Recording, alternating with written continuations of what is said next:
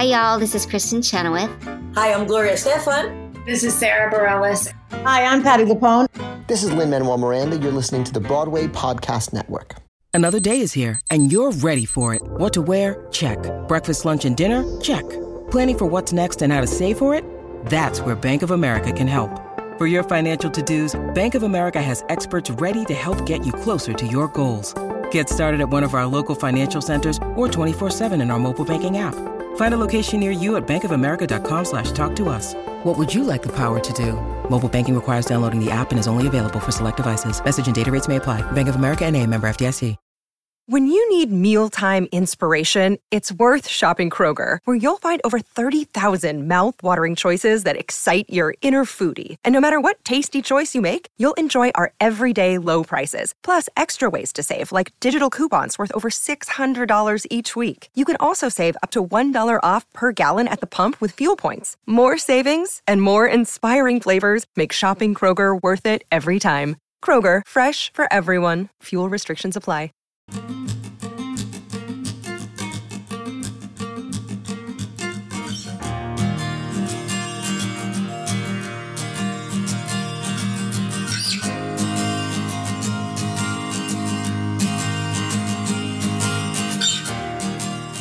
Hi, John Schwab here from Curtain Call, and welcome to episode 159 of the Curtain Call podcast. Well, it has been a minute, hasn't it? I hope everyone is staying safe as we begin to slowly unwind ourselves from lockdown and start to explore life amongst real people again. Wow, imagine that. I mean, it has certainly been an interesting journey for the last few months, hasn't it? And I hope you've been enjoying our podcast offerings with our fantastic series Ghost Shows, bringing you the heartbreaking stories of the shows that didn't quite make it to stage because of various lockdowns on both sides of the Atlantic and in Europe. Our Take Your Bow series from the pandemic, shedding light on voices that may have not been heard, as well as other regular podcasts episodes. And, you know, as productions start to get back on their feet, we look forward to bringing you more podcast episodes from London and around the UK, if not the world. We have plans. And you know what? Matt and I have not been sitting idly by either. You know, we're going to have a special podcast where we just talk to you about the last year in our lives. And for those of you who are theater, entertainment, and live events professionals, what you need to do is head on over to curtaincallonline.com, check out our new platform. I think you'll agree it's the platform you've been needing and waiting for far too long. So sign up, build out your profile, get your skills in there, put your availability in there, all the information that you may need for someone to find you, and start getting found for work. Do it. Do yourself a favor. And it's not going to cost you a single cent. That's right. But now for this week's guests. The Wardrobe Ensemble are a group of young theatre makers who met while studying drama in Bristol, in the southwest of the UK. Now they create pieces and new pieces that explore modern themes through intimate storytelling, with the Wardrobe Ensemble's 9 core members garnering praise up and down the country, all over the place, for their innovative productions, from the Edinburgh Festival to the National Theatre in London. Now, with their shows cut short because of the COVID pandemic, this group of young enthusiastic creatives decided not to only put on a show, but a whole festival of shows. Theatre on the Downs. And they've also announced a £10,000 commission to devise a new piece for the company for a Southwest-based artist. I mean, come on, who is giving away £10,000 to create a piece? I mean, that's great. They're 10 years strong, and they'll be around for many more years to come, I hope, and I'm sure of it. But enough of that intro. Let's get right down to business as I chat down the line with Wardrobe Ensemble's members, Helena Middleton and James Newton. Have a listen. Can you give me a little bit of background about yourselves before we launch into what it is you're doing? Yeah, of course. So you're speaking to Helena. And Jim. And we're members of a theatre collective called the Wardrobe Ensemble. And we are both theatre makers in our own right, but we've been working with the Wardrobe Ensemble for 10 years when we created that as part of the Made in Bristol programme, which was a scheme from the Bristol Vic where we trained together and we made a theatre company, and we've been making work ever since. The Wardrobe Ensemble, it's not about a wardrobe? Is it where does the name come from? So the name comes from the room that we trained in that Made in Bristol year.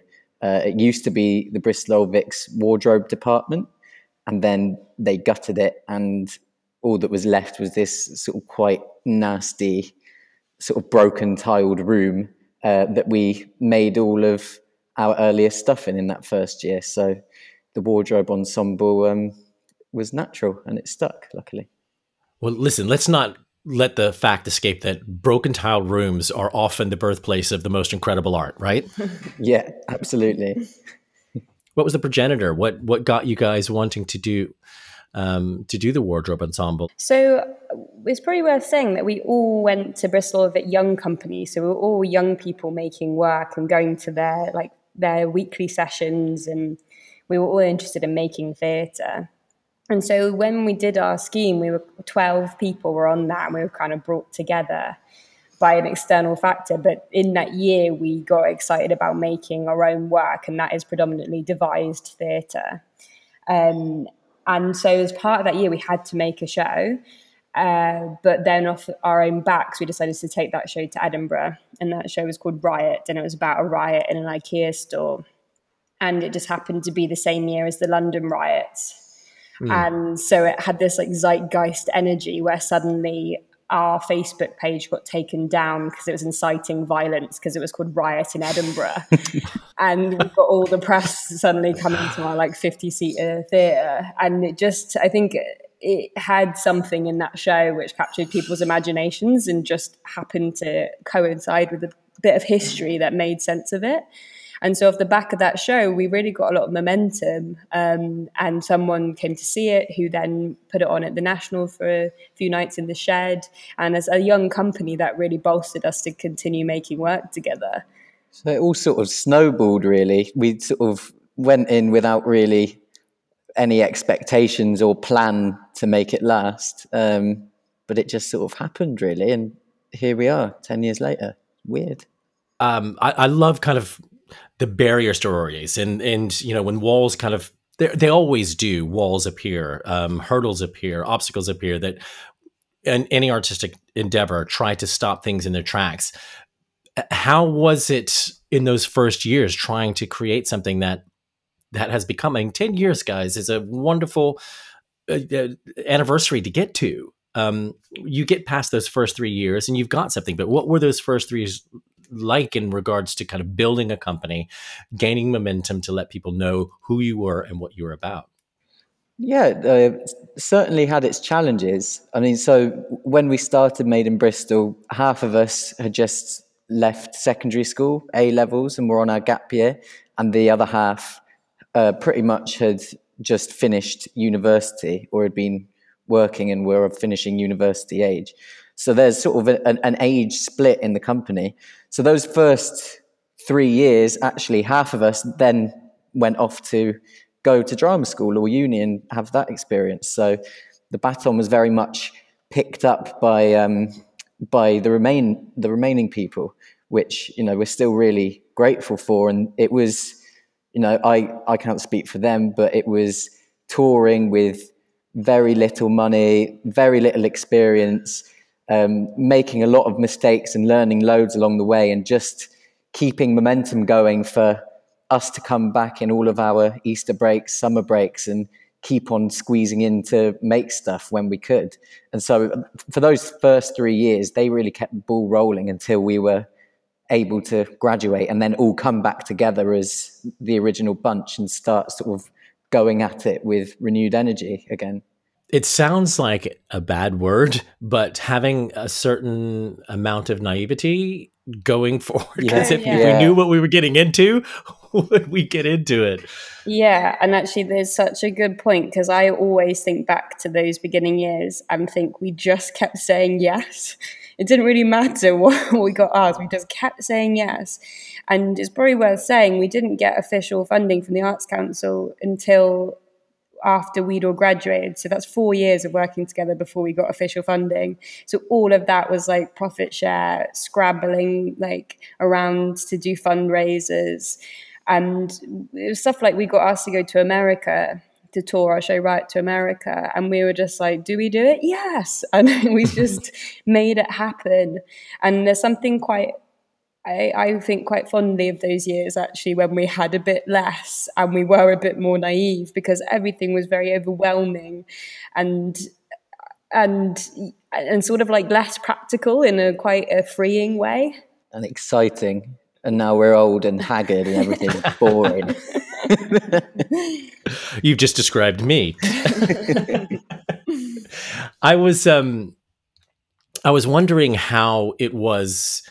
Was it when you first started? Because I believe that the universe works through the law of attraction, where you start doing something and people come to you. And was that the case when you were? I know you said you all met when you were in Bristol, made in Bristol, but was it a couple of you or a few of you, 6 of you that went, let's do something, and then other people decided to join? Are people coming in and out, or how does this collective maintain its membership and kind of drive? Yeah, in some ways we were forced together. X Factor style. Yeah, it was X Factor style. We're basically One Direction. Yeah. But having said that, through various reasons, so there's 12 of us who began the training scheme and 9 of us who finished it. And I actually think the slog of that year and some of the learnings we underwent over that year brought us together. And we had a shared language of theatre making because of our teachers. And that meant that, and I'd say that a lot of that is quite physical and about understanding how to become in sync with each other when we're making. But alongside that, you also needed the people who had the heads to produce.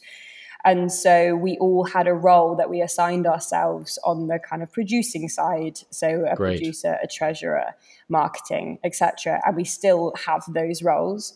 And I think that is quite an important part of the alchemy, which allowed us to continue, because without the people thinking strategically, and for the first few years we had rotating like company managers that we assigned, until thankfully we got our amazing producer Hannah Smith, who came on was it 6 years ago now, and so she could take up that mantle and allow us to be creative when we're in the spaces making our work.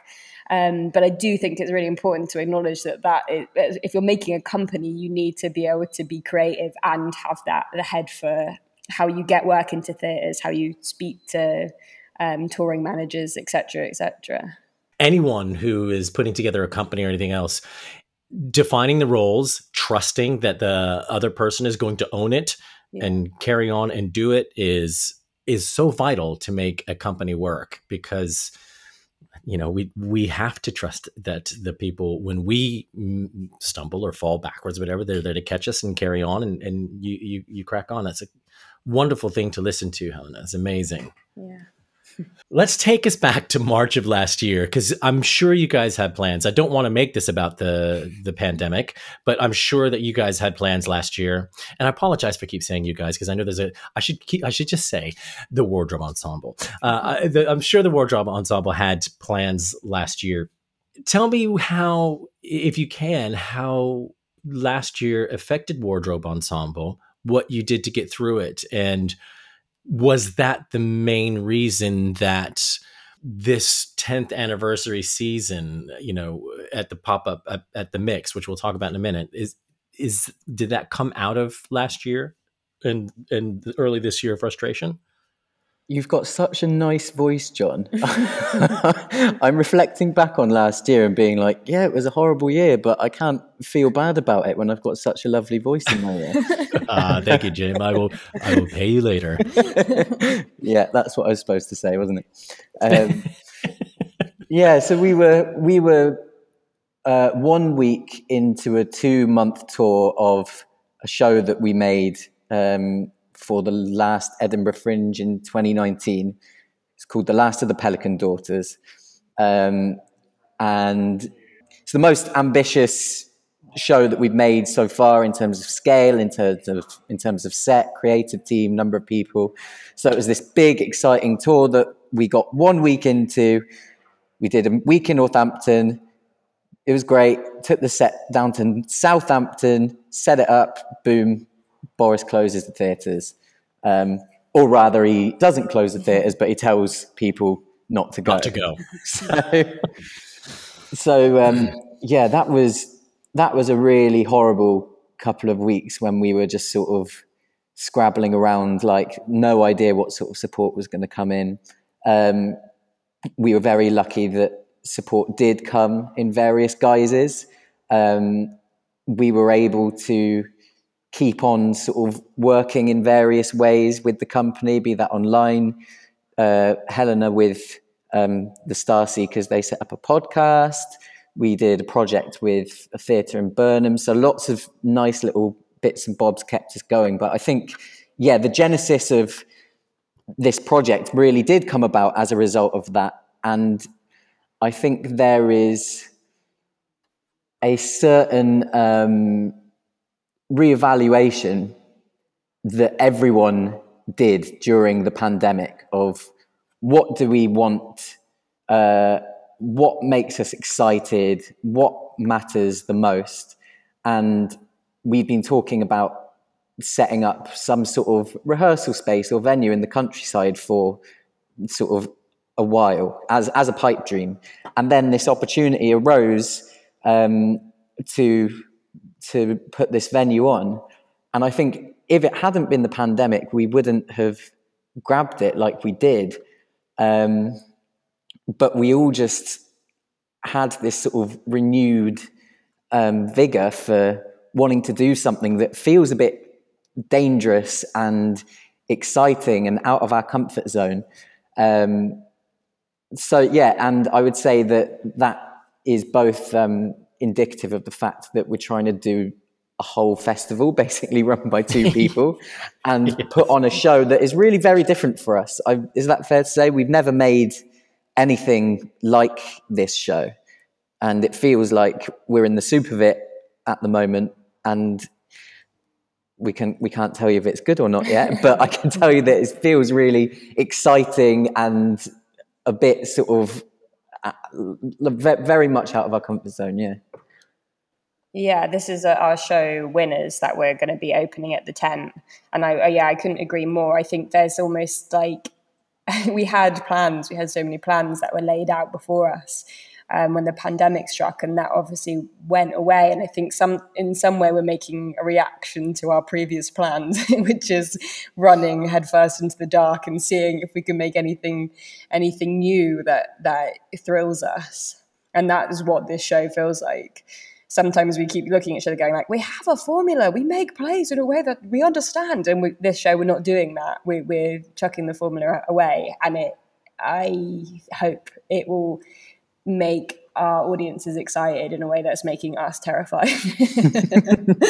Those are always the most engaging theatrical experiences, when you're on the ride, when you feel that you are 100% writing alongside the actors on stage. And give me that every time, rather than spoon feeding me what somebody calls drama. Yeah. Make me ride alongside you in the sidecar. So tell me about the about where you will be performing. Winners is going to be on, and there's a pop-up venue, The Mix, I believe, in Bristol, Theatre on Downs. How did you get the venue, and why is it the perfect venue for not only your play, but there's a festival of plays, as you just said. What made it? Was it the outside? I don't want to lead the witness, but what made it the perfect place for your play and others as well? Yeah, I guess it's probably worth mentioning that we performed in The Mix at Wilderness Festival a few years ago. And so we'd had experience of this tent. And when we were speaking about creating our own venue, a pop-up venue, we were like, oh, we perform there. It's a big space, so that means we can still perform socially distanced, which still feels important to us, despite Freedom Day. Freedom Day. Oh my Lord. That was ours back in 1776. Thank you very much. Yeah, I wish it could have just been yours. We don't want Don't want it. Take it back. So this space is a place we have been in, and it felt like a really cool a venue, and so it has that flexibility in that we can kind of keep it as quite a big audience, but still socially distanced. But also, I think the vibe of our show has been very much informed by the tent setting, and equally the fact that Edinburgh will not be on in its full capacity this year. There's something exciting about being like, okay, well, there's a little mini festival that you guys can come up to on the Downs in Bristol. And we're partnering with Breaking Bread, which is this amazing organisation who has these food venues. And so they started that last summer, and it's such good food. But also, the whole idea behind that was to give people in the food industry work. And the dream for this is to give people in our industry work. So it feels like there's a nice, symbiotic relationship going on there. And so, the tent just feels like a good open space that can host loads and loads of different shows. Let's not forget that anyone working in the theater, when food is mentioned, we come a-running. Yeah. We now pause for a short break with a message from our sponsors. This episode is brought to you by Shopify. Whether you're selling a little or a lot, Shopify helps you do your thing, however you cha-ching. From the launch your online shop stage, all the way to the we just hit 1 million orders stage. No matter what stage you're in, Shopify's there to help you grow. Sign up for a $1 per month trial period at shopify.com/special offer, all lowercase. That's shopify.com/special offer. Hey everyone, this is Salisha Thomas from Black Hair in the Big Leagues, part of the Broadway Podcast Network. Welcome back to the Curtain Call Podcast. Let's explore your show. Could you please let the audience listening today know what Winners is about? And the second part of that question would be, what else can they see in Wardrobe Ensemble's festival? Yeah, well, I'll kick off talking about Winners. So the idea behind Winners is it's set in a fast food restaurant, which is also a kind of cabaret. And you're taken through human history by this very eccentric, engaging, clown-like-esque character who talks you through the Paleolithic times up until now about human innovation, the winners in history, but from the perspective of someone that you might not have heard it from before. Essentially, particularly in a theatre audience, was telling the story of capitalism from a capitalist perspective. So trying to do that thing where you can question the world you're living in by seeing it through the eyes of someone who really likes it, rather than making a piece of theatre where we're going, we don't like it, change it. Yeah. Do you see what I mean? Like, we're trying to meet audiences in the middle. But I think a big thing with this is like it has politics in it, little p politics, and maybe some big p politics too. But we were like, we want people to have fun. We want people to come back to the theatre and just have a flipping good night. And so there's a lot of dancing. There's lots of movement. There's lots of high octane performances. And hopefully will make people think a bit too about what the world can be post-pandemic. And what about the other things coming up? Oh, we have got a smorgasbord of treats. Nice. Let me tell you all about it. we've got Wild Swimming by Full Rogue. They're good friends of ours. The show was an absolute smash hit in Edinburgh 2019, wasn't it? They absolutely killed it. It's a brilliant show. So we're really chuffed to have that. It's a sort of like a rom-com, but skipping through centuries. It's brilliant. We've got Living Spit, who we also know very well. They're from a town called Clevedon near Bristol, which is also where I'm from, and they're doing their 2-man version of Beauty and the Beast, and they're always hilarious. It's a great night out. As well as that, we've got some offers for families. We have Bicycle Boy by Helen Eastman and Alex Silverman, which I haven't seen, but I've heard is great. It's sort of an eco musical. We've got The Star Seekers, which is by us. Helena directed, didn't you? Yeah, that's one of our go-to kids shows that we took to the National 4 years ago. Yeah, I've seen it lots of times. It's a joy. And we've also got Beach Baby by Wildebeest, who we mentioned the Made in Bristol program that we're from. That's another company that have come from that same program, and that's a 30-minute piece for babies and toddlers. And did you see that one? No, I think this is a new show, but they made Ice Babe. That's what I'm thinking of. A few years ago. So this is the sort of second in a trilogy, I think. And we've also got Theatre Bristol hosting a talk called Mistake Boutique, which is, I think, basically a lot of artists just openly discussing the mistakes that they've made. That would be like a Angels in America length play if it was yeah. doing it. Yeah, you and me both. That's just the first wave of announcements, and we've got tons more lined up. So yeah, keep an eye on our website and our socials to hear more. It's really exciting.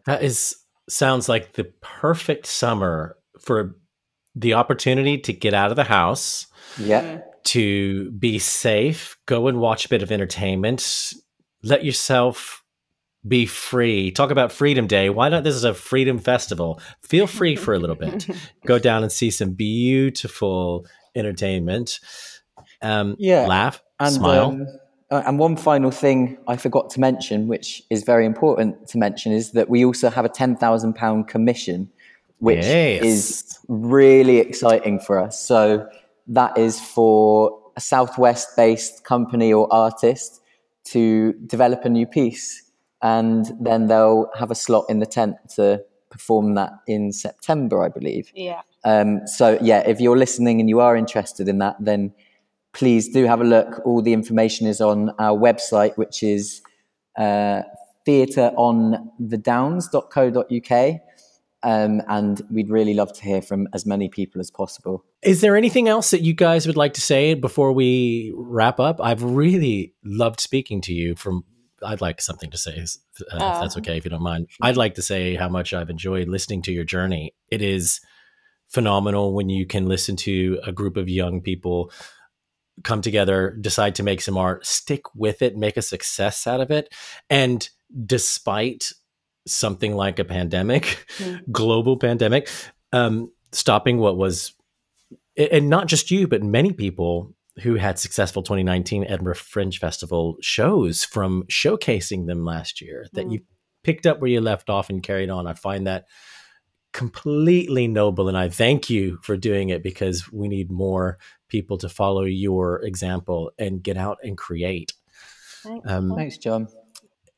Can you please tell us when it starts, and wrap up by saying when it starts, the website they need to go to, where they can get tickets, and anything else? Yeah, so we are having an opening weekend on the 7th of August, which is yet to announce exactly what we're putting on there, but that's when the tent will open. But Winners begins on Tuesday, 10th of August, and then all our exciting work goes right through to the end of September, with that last week being for the commissioned work.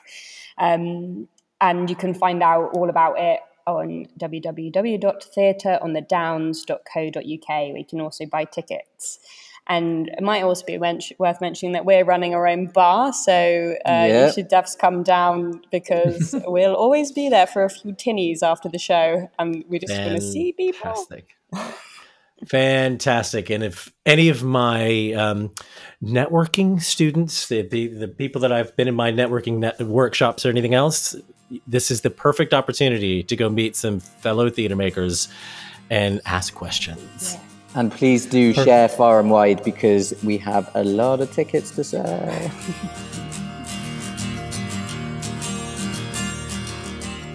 James Newton and Helena Middleton of the Wardrobe Ensemble there. Now, before we wrap up, just a few housekeeping bits. Quick reminder that you can download and subscribe to our podcast from the Apple Podcast app or from iTunes. That way your feed will be automatically updated when we release podcast episodes. But you can also listen to us on many other streaming services such as Stitcher, Google Play, iHeartRadio, whatever. You name it, it's there. Spotify, forgot that one. Please rate and review our podcast if you have a spare 30 seconds and help us reach more theater lovers, more entertainment lovers, more live event lovers out there around the globe. You can follow us on all the socials, Twitter, Instagram, and Facebook at Curtain Call. That's at Curtain Call, all one word. And you can follow me at John Schwab, JOHNSCHWAB.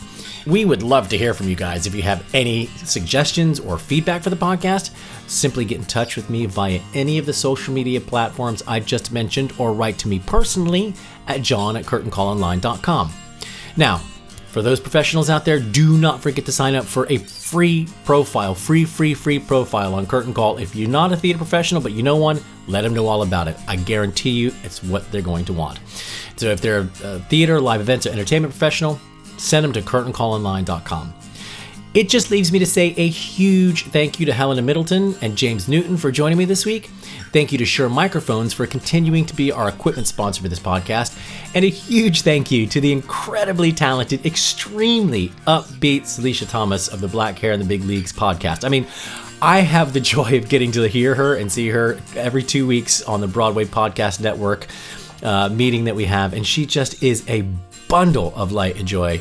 If you haven't checked out her podcast, it's time to head on over to the Broadway Podcast Network website or app and do just that. Check her out. Lastly, a big thank you to all of you who regularly tune into this podcast. Without you, we just wouldn't be where we are today. Thank you so much, everyone. I really do appreciate it. I'm grateful for each and every one of you. And I look forward to bringing you even more episodes as we start to get back to whatever normal we find ourselves in the very near future. Stay safe and look after yourselves. Take care. Bye.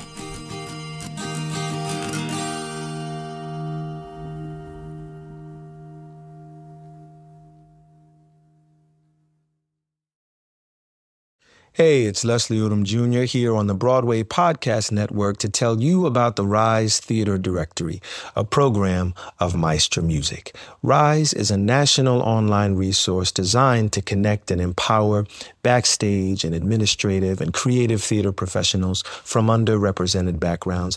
If you work or aspire to work in the theater community, this can help you find your next project. And if you hire theater professionals, search the Rise Theater Directory to find your next team. Create your profile now and get more information by visiting risetheater.org. That's theater with an RERISETHEATRE.org, because only together we rise. Hey, Drew Scott here, and I'm Jonathan Scott, reminding you that life's better with a home policy from American Family Insurance. They can help you get just the right protection at just the right price and help you save when you bundle home and auto. Kind of like Goldilocks and the Three Bears. It'll be just right for you. We love a custom build. American Family Insurance. Insure carefully, dream fearlessly. Get a quote and find an agent at amfam.com. Products not available in every state. Visit amfam.com to learn how discounts may apply to you. American Family Mutual Insurance Company, SI, and its operating company, 6000 American Parkway, Madison, Wisconsin.